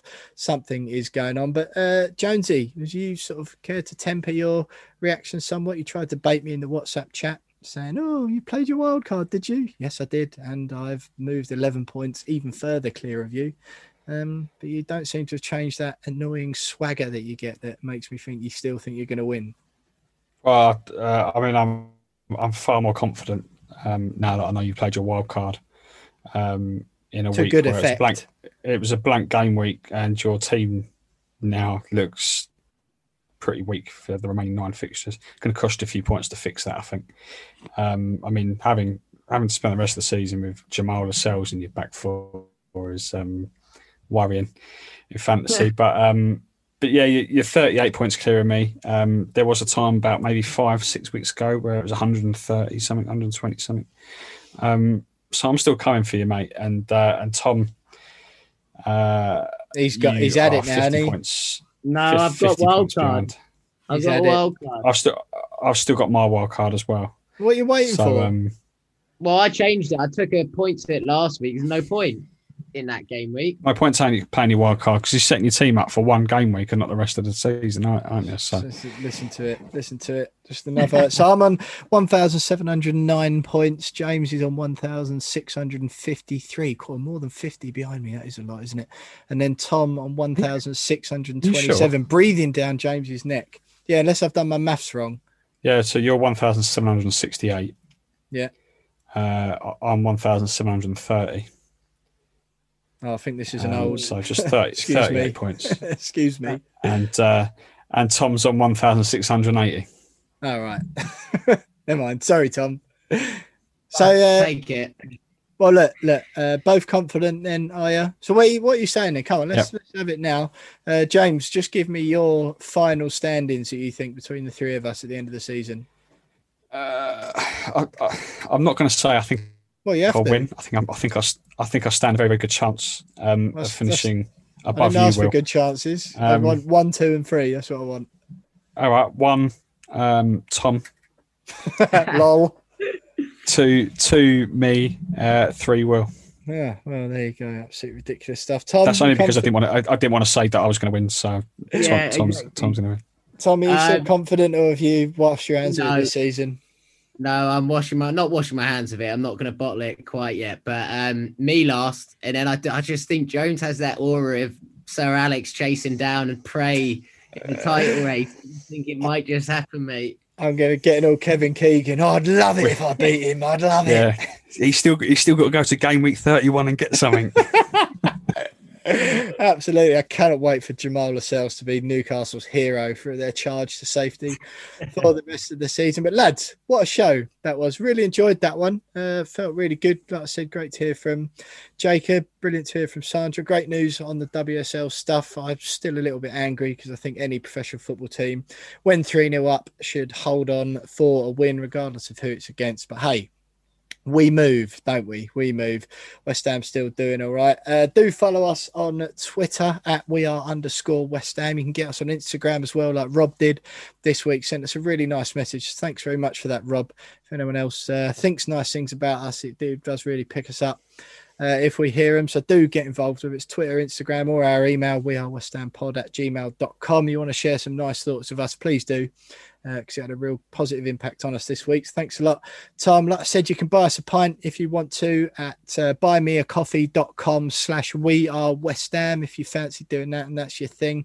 Leave us a review, 5 stars, and write some nice words on your chosen podcast platform. Subscribe to our YouTube channel. The link is in the description to this podcast below. You can watch back every interview we've done tonight, the whole episode, if you so wish.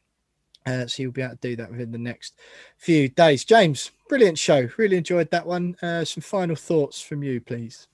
Yeah, really good show. Great to have Jacob on. Still disappointed that Tom bottled it, but I thought it was very, very insightful from Jacob on a number of things, including Ben Rama. And you know, I thought his comments on the way that the players have felt in empty stadiums was quite interesting. And that they found it a lot easier. I mean, I still maintain that pundits using that, when the fans go back, it might all go a little bit wrong. I think I've always found it quite lazy. So it's interesting to hear what Jacob thought of that. But yeah, really, really good. It's just frustrating that we've got 2 weeks to sit on that 3-3 draw, Spursy performance, but we go again against Wolves in a couple of weeks. Yeah, absolutely, mate. Absolutely. Fingers crossed for some everyone to stay fit during the international break. Tom, I mean, James has called you out for being a bottle job there. You definitely retreated back into your shell when Jacob come on face to face. Classic internet troll behaviour from you after giving him the full caps lock treatment on social media last week. What have you got to say for yourself at the end of a brilliant show? Yes, I'll probably look back on it as one I could have had back maybe and had another crack at him, gone for him limb from limb. No, I'm joking, but no, I thought I stood my ground to a degree on them Ben Rama. I'm not overly passionate on it. It's not. I love him, and I've got a shirt, and I do stick up for him. And I'd happily would have it out with him. But he made some valid points, and he knows his stuff as well. And I think he wasn't dismissing either aspect. He was just putting his foot forward. And yeah, it's good to pick a brain of someone who's been able to go and see it firsthand, and obviously has had a long career in following West Ham and following Premier League football. So yeah, as always, quality to get him on and quality to chew the fat after such a frustrating weekend. It doesn't feel quite as bad after doing a show. So yeah, onwards and upwards, mate. Yeah, absolutely, mate. Absolutely. But that is it for this week. West Ham's European hopes still hanging in the balance. And despite what James Jones will tell you, these next few weeks definitely will define our season. Could it be Europe or could it be 9th? And we all just smile and go, oh yeah, at least we've improved. Well, I tell you what, I will not be in the mood for James Jones's pragmatism if that ends up happening this season. Get me to Rome, get me to Munich, get me to Prague, get me to Madrid next season, because West Ham should be going on a European tour. Come on, everyone. Let's have it. Thanks, as always, for listening, guys. We do appreciate it. We'll be back next week. Stay with us. Keep the faith. Up the hammers. And we'll see you next week.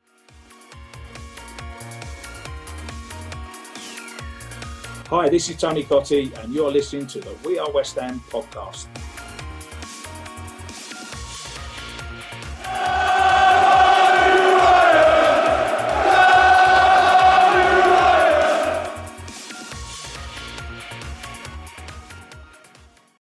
Sports Social Podcast Network.